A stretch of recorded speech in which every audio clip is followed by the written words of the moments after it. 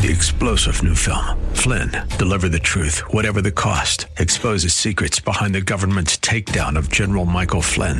Flynn knew what the intel world had been up to. He ordered the first audit of the use of contractors. This set off alarm bells. He told the truth. He was the most dangerous person for Donald Trump to hire. They had to get rid of Flynn. Flynn, deliver the truth, whatever the cost. Available now. Watch it today. Go to salemnow.com. salemnow.com. Welcome back. Happy January 21st, 2021. A tale of two inaugurations. At least that's how the media tried to portray yesterday versus 4 years ago. If you Google Trump's inauguration speech, the first thing you'll notice is it's actually hard to find.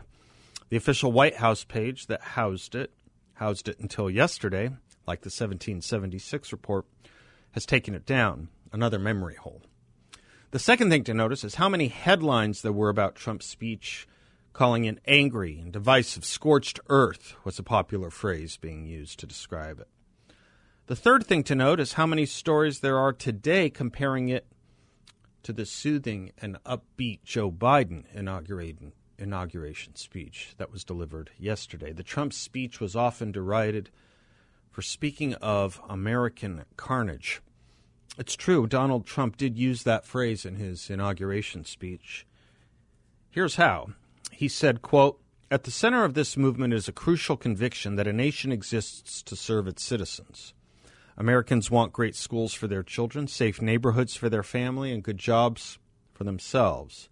These are just and reasonable demands of righteous people and a righteous public.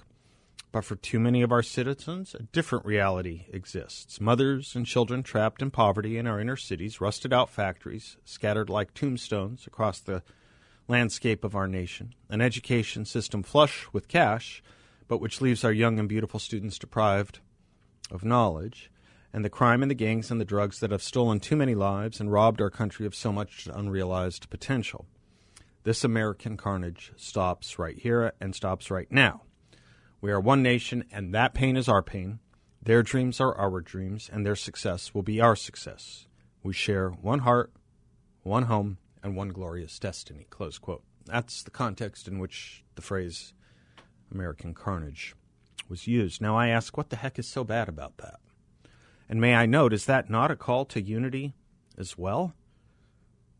One nation, their pain, their dreams, our dreams, their success, our success. One heart, one home, one glorious destiny. Something Joe Biden is getting credit for mentioning unity is his desire. But show us the example of its molding. We are one nation. Their pain is our pain. Their dreams are our dreams. We share one heart and home and destiny. How is that any less good than, quote, "history, faith, and reason show the way to unity," which is how Joe Biden put it. Well, one understands the problems, the real problems facing America. The other is pablum, relevant to nothing. There is or was one big difference between the two inaugurals that I think worth mentioning, as no media seemed to. One actually was attended by massive violence, and the other was not. The first one, Trump's, actually witnessed an extremely violent set of riots and protests.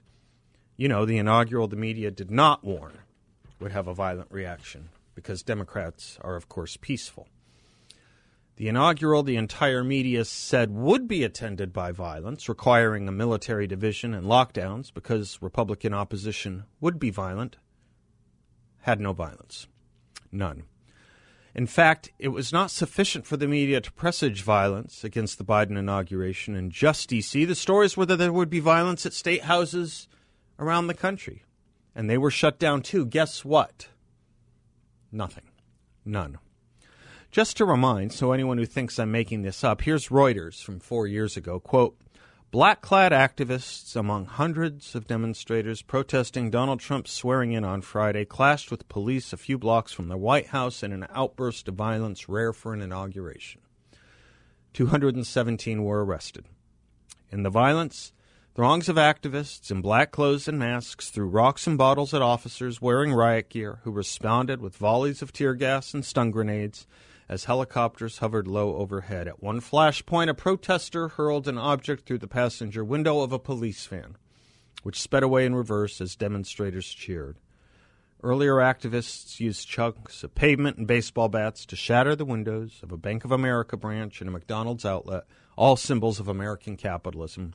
6 police officers were injured. Close quote. That was 4 years ago. The Biden inauguration? Nothing. Zip. Sea of tranquility. Now, some may say, well, yes, that's what happens when you deploy 25,000 troops to ensure peace. Not so fast. Google that one as well. Insert no credible threat and Biden inauguration into your search, and somehow you will see story after story, from D.C. to Los Angeles, from West Virginia to Wisconsin, that the FBI and Homeland Security offices had no credible threats of violence against the Biden inauguration. Now they tell us. It was clearly all for show. But CNN and MSNBC didn't report any of that. They wanted a specter and fear of violence to surround the Biden inauguration, to portray the right or Republicans as violent and disruptive. For perspective, here's what CNN will not tell you. More people were arrested rioting in D.C. during the Trump inauguration than were for the January 6th insurrection. Close quote. Insurrection in quotes. Myths, that's what we operate under. We're violent, they are not. We require lectures on unity, they do not. Their speeches are full of dulcet peace, ours are fire and brimstone, scorched earth. They're American, we are not. So yes, Donald Trump in his scorched earth speech did speak of crime and drug abuse and unemployment, sure he did. And then about how that is not any American's dream.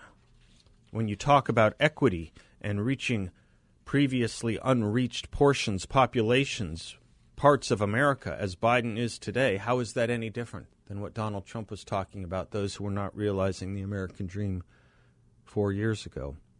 But Biden is tranquil, uniting, and refreshing. Biden, what did he speak of so pacifically?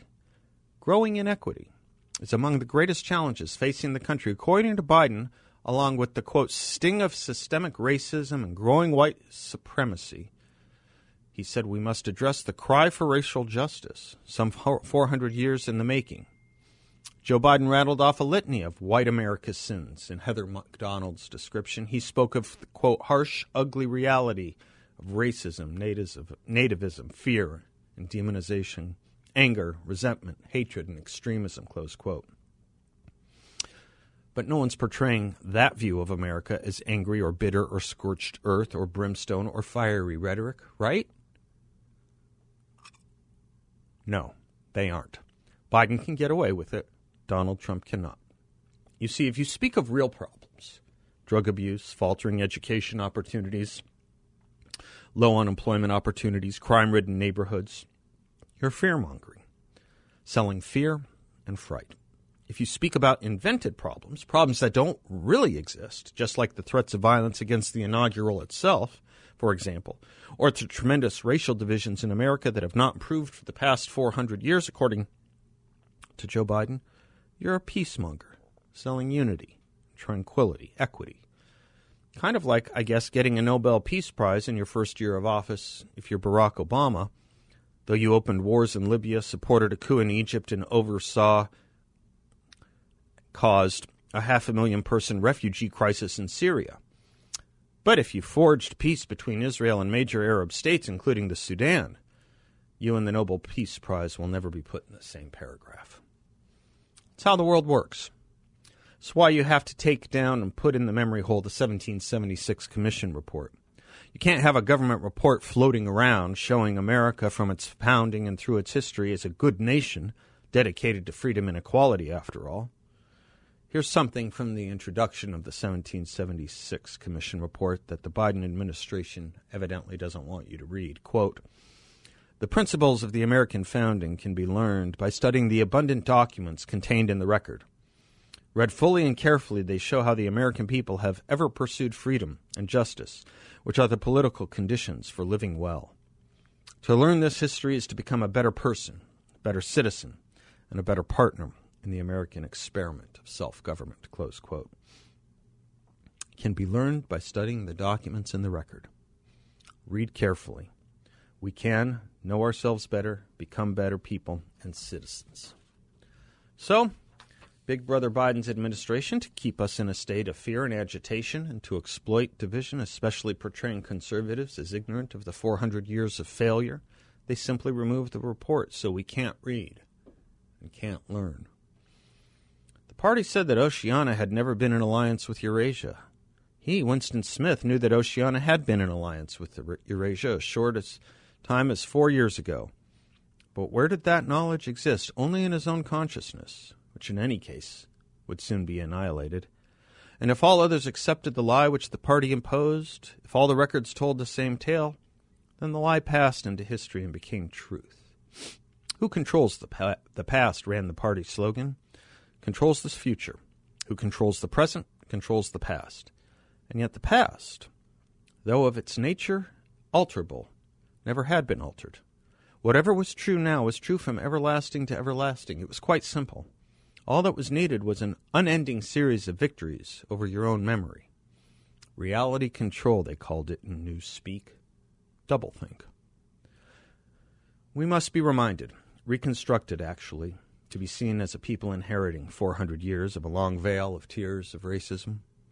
As usual, Heather MacDonald gets it all exactly right when she puts it this way, quote, "This characterization of America's worsening racism is not just factually ungrounded. It is also a tasteless, rhetorical move in an inaugural address. Reflexive invocations of systemic racism and white supremacy have become the Tourette's syndrome of left-wing professors and activists. They are au courant, shallow terms of the moment lacking depth or weight. In fact, such terms are so overused today that it is easy to tune them out. But that would be a mistake. The systemic racism conceit means that every American institution is illegitimate and needs to be reconstructed." I would only add not just American institutions, but also Americans. I'm Seth Leibson. We'll be right back.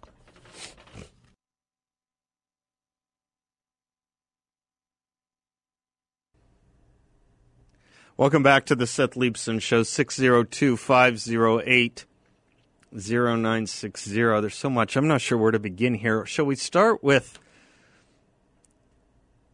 I guess you'd call it the Department, it's not the Department of Redundancy Department, it's the Department of Silliness, I suppose.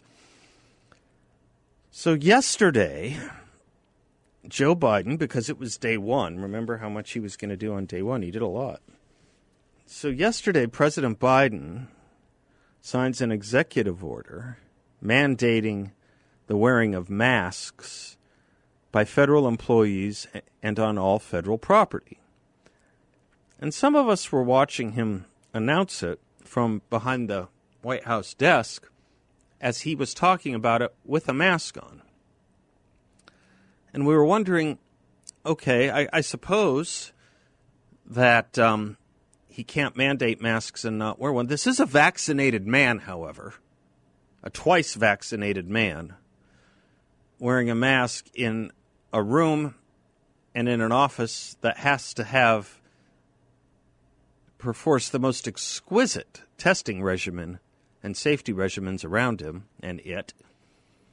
But there he was, in his mask, twice vaccinated, issuing a mask mandate. And then it was just kind of a curious thing to me when I saw Jen Psaki, the new press secretary, yesterday holding her first press conference on federal property as a federal employee not wearing a mask. And I said to this, I mentioned this to a friend of mine. I said, well, it's hard to hear them when you're talking. He said, well, the president does it. He said, we're either doing this or we're not, right? I mean, this is a mandate that matters or it doesn't. And then last night, as part of the inaugural festivities, I suppose, Joe Biden takes a stroll around the Lincoln Memorial with his wife without a mask on. So he's now on federal property yet again and not wearing a mask.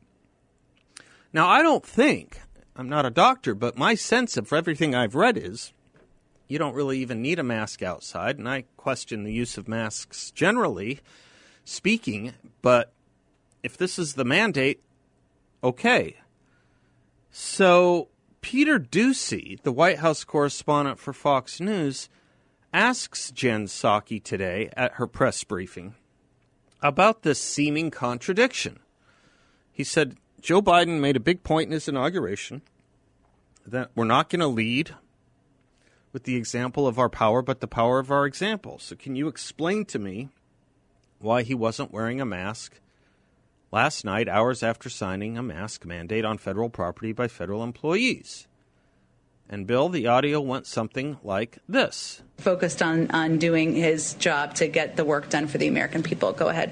Why weren't President Biden and all members of the Biden family masked at all times on federal lands last night if he signed an executive order that mandates masks on federal lands at all times?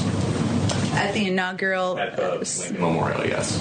I think, Steve, he was celebrating an evening of a historic day in our country, and certainly he signed the mask mandate because it's a way to send a message to the American public about the importance of wearing masks, how it can save tens of thousands of lives. We take a number of COVID precautions, as you know, here in terms of testing, social distancing, mask wearing ourselves, as we do every single day. But I don't know that I have more for you on it than that. But Hold Joe it. He was celebrating an evening of a historic day, is the answer. So if you don't have to wear the mask. Now, Doocy had a follow-up. Go ahead with that. But as Joe Biden often talks about, it is not just important the example of power, but the power of our example. Was that a good example for people who were watching who might not pay attention normally? Well, Steve, I think the power of his example is also the message he sends by signing 25 executive orders, including almost half of them related to COVID. The requirements that we're all under. The example is his signing of executive orders. Are you folks buying this? The question is a pretty good one in a sense.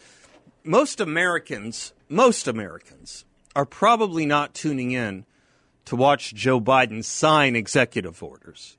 But if they're going to tune in and see the president, it's likely that they're going to tune in and see him at an event like he was at the Lincoln Memorial last night.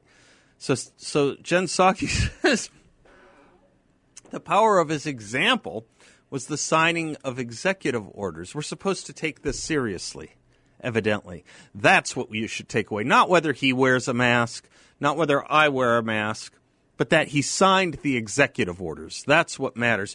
What did Hadley Arcus call these? Do you remember the great phrase? Rituals of empty exactitude. I love that. Rituals of empty exactitude. We will sign the executive order. We will mandate it. We will not apply it to ourselves. And there will be an exception to the order, nowhere found in the executive order, I read it, if you are celebrating an evening of a historic day.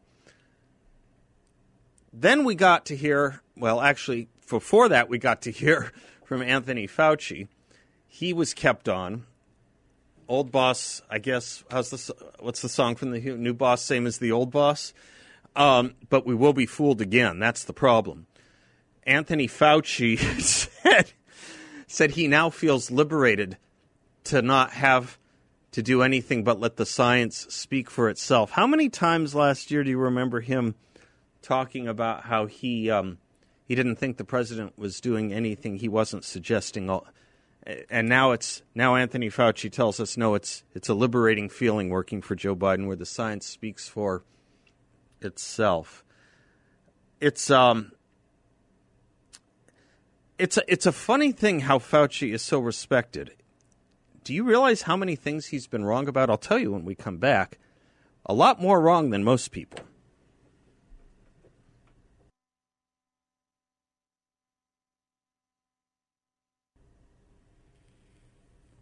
Welcome back to the Seth Leibsohn Show, 602-508-0960.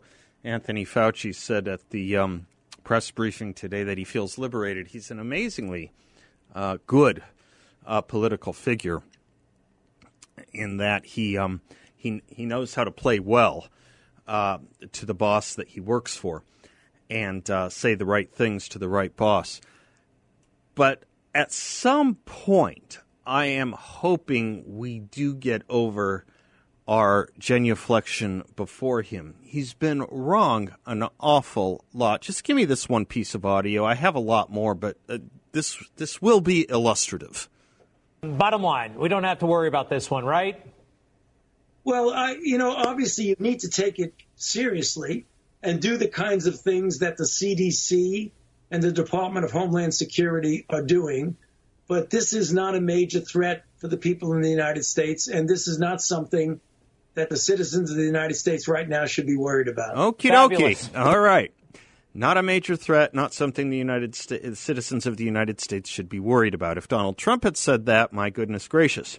We have audio of him comparing the coronavirus to a bad flu. We have him using the bad model that was off by millions, talking about 2 million Americans dying. We have him saying masks don't work and masks aren't useful. We now have him as a big mask advocate. This is my perhaps favorite one because I didn't even catch it at the time, but sure enough, it's there. I didn't know this. He at one point in the pandemic had said going on a cruise is just fine. Healthy citizens going on cruise lines is no problem. Someone didn't tell the cruise lines that. Now, there is one other piece of misreporting going on here, and that was CNN. I think Fox called it CNN's first piece of fake news of the new administration. What was that piece of fake news, the first piece of fake news from this under this administration? It was that Biden is starting from scratch on the distribution of vaccines. That's the headline at CNN. Biden administration starting from scratch on distribution of vaccines. Fauci did dispute that today from the podium. And indeed, do you want to know, as Joe Biden was asked today by a reporter, he was asked, you're bragging about, or you're saying that you're going to be distributing 100 million doses in 100 days. That's 1 million doses a day. Isn't that kind of what we're already doing? And he said, when I suggested it, you said we couldn't do it, which no one said. Fauci said we are well on our way to getting there. Do you know how many doses per day we're doing right now? This, according to Bloomberg News, 912,497 doses per day. This is what we're doing. Getting us to 1 million doses a day is what we're already on track to doing. And I can guarantee you one big thing. It isn't because of all the strategy that was put in place yesterday. We've been doing almost 1 million doses a day for a couple weeks now. This is no big deal.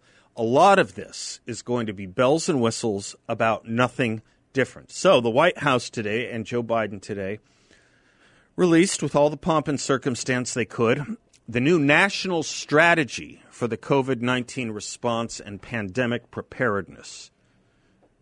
New national strategy. Remember, we were told we'd get one on day one. It's day two. That's forgivable totally, obviously. Has 7 goals. The first one is to restore trust with the American people. Well, you know what that's about. The second one is to mount a safe, effective, comprehensive vaccination campaign. We already discussed how it's basically completing what has already been started. Goal 3 is to mitigate spread through expanding masking, testing, treatment, data, workforce, and clear public health standards. Have we not been doing that? 80 to 90% of the American people mask. I don't know how much more masking you can do. By the way, I don't know that you can find me examples of where it has cut, curbed, or shortened the rise of cases. I give you California. My other favorite Fauci thing, just going into break, I have a whole list of things Fauci said that were wrong. My other favorite one was New York State was the model. What New York State was doing was the model for handling the coronavirus. It's the model if you want the highest death rate per capita.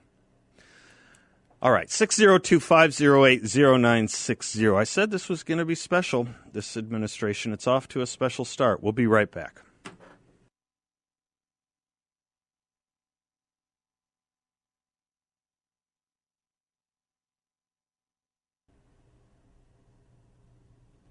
Welcome back to the Seth Leibsohn Show, 602-508-0960.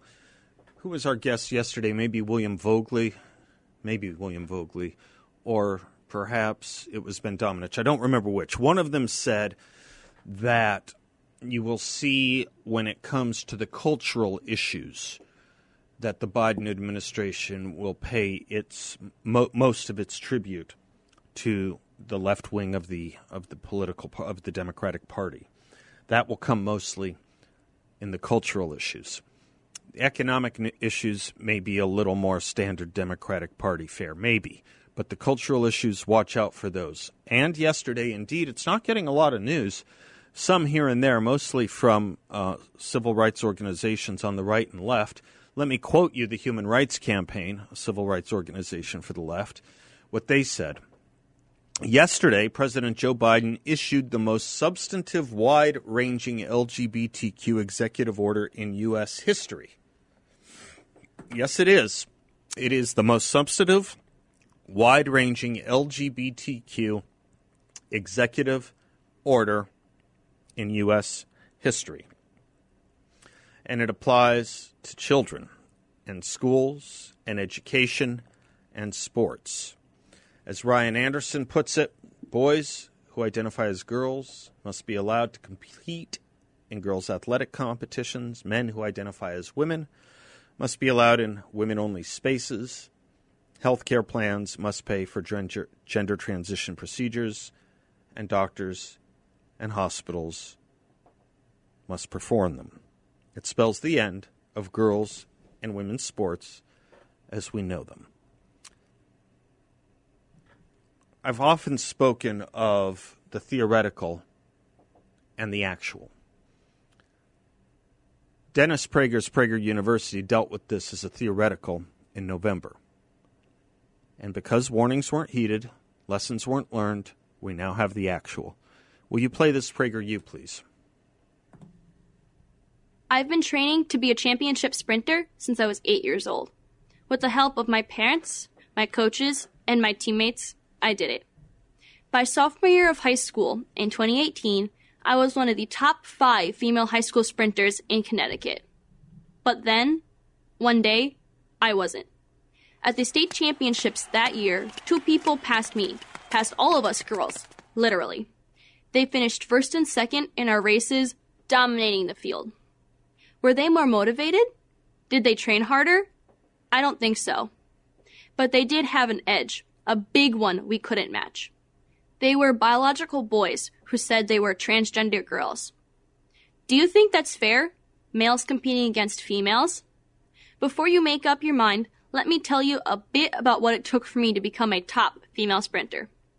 It meant training with my team every day after school for at least 2 hours, working to shave fractions of a second off of my time in the 100 and 200 meter dash.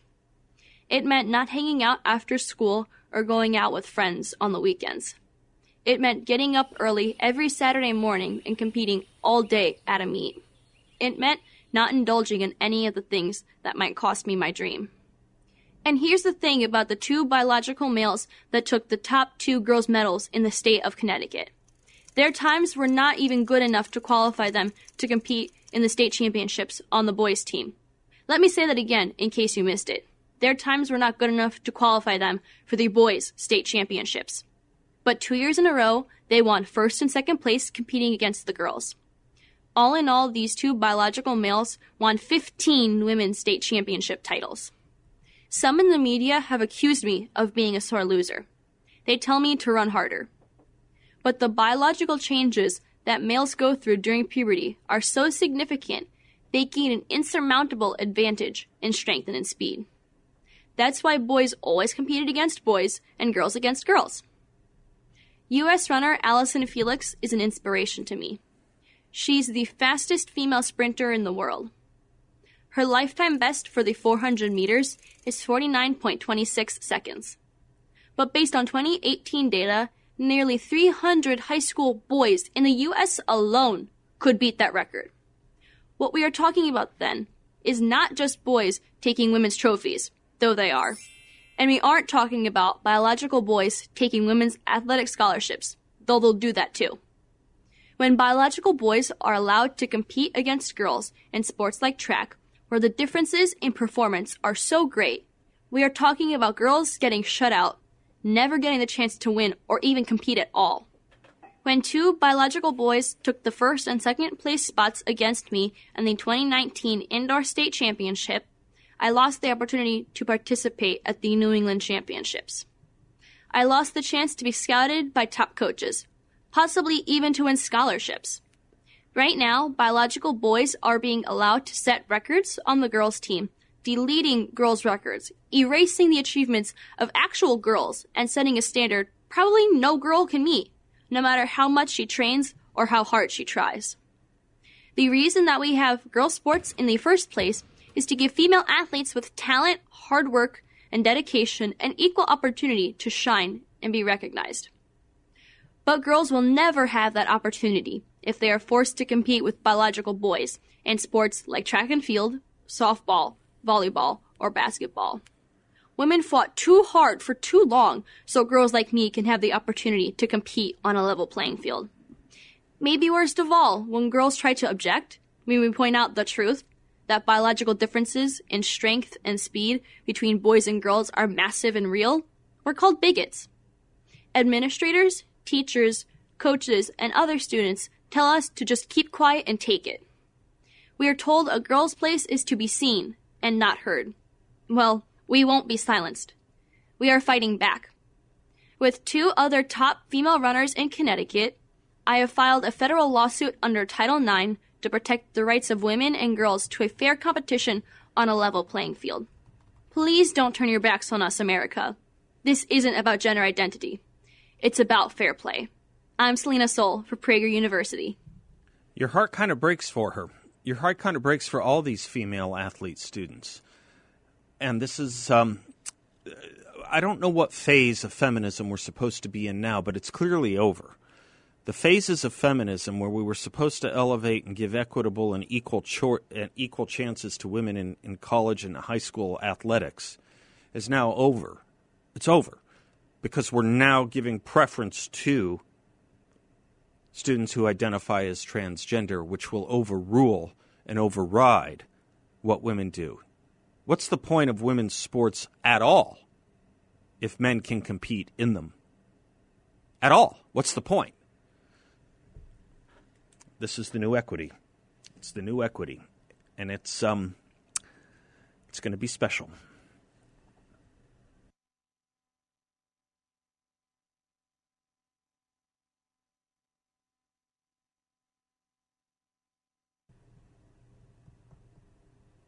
Welcome back to the Seth Leibsohn Show, 602-508-0960. Donna is in Phoenix. Hi, Donna. Hi, Seth. Boy, I'm thrilled. I pulled over in my car to call. Aw, aren't you nice? Well, I try to listen to you as much as possible, driving back and forth to work. I called the other day and you were busy. Oh, okay. But I have a burning question. Yes. Why do we allow socialists to run for office in our country when, in my mind, it doesn't fit in with our documents? I don't understand.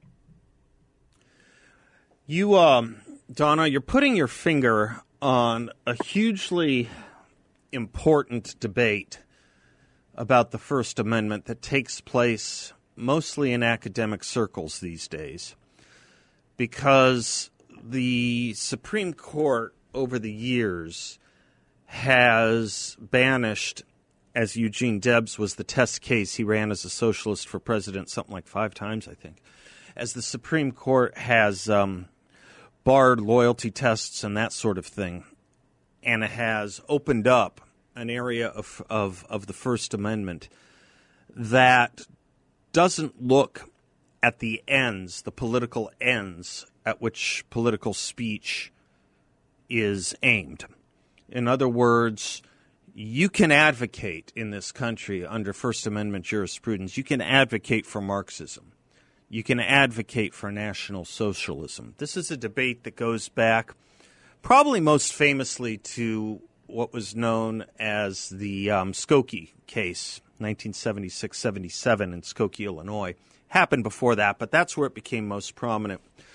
when a lot of conservative scholars were looking at the history of the First Amendment and saying, are we certain that the First Amendment should actually allow and tolerate speech that could overthrow this country and government and Constitution? The Constitution is not neutral as to the form of government it tells us it is there for. It guarantees Article, it guarantees a Republican form of government. If it guarantees a Republican form of government, is the First Amendment a suicide pact that can allow and should allow that would put it asunder? The Supreme Court has answered yes. The only meaning of free speech, Brandeis said, is that it works its way into the marketplace of ideas and, if chosen, shall have its way. Well, there are some scholars who disagree with that. You're one of them. Hadley Arkes is one of them. Walter Burns is one of them. Harry Jaffa is one of them. It's a minority of a viewpoint in academic circles. It's one I share with you, but it's not the jurisprudence we live under today. This is why I was questioning why we could even allow and tolerate the kinds of permits that took place in Charlottesville. I don't even understand why they had a right to march in the first place back in 2017. We'll be right back.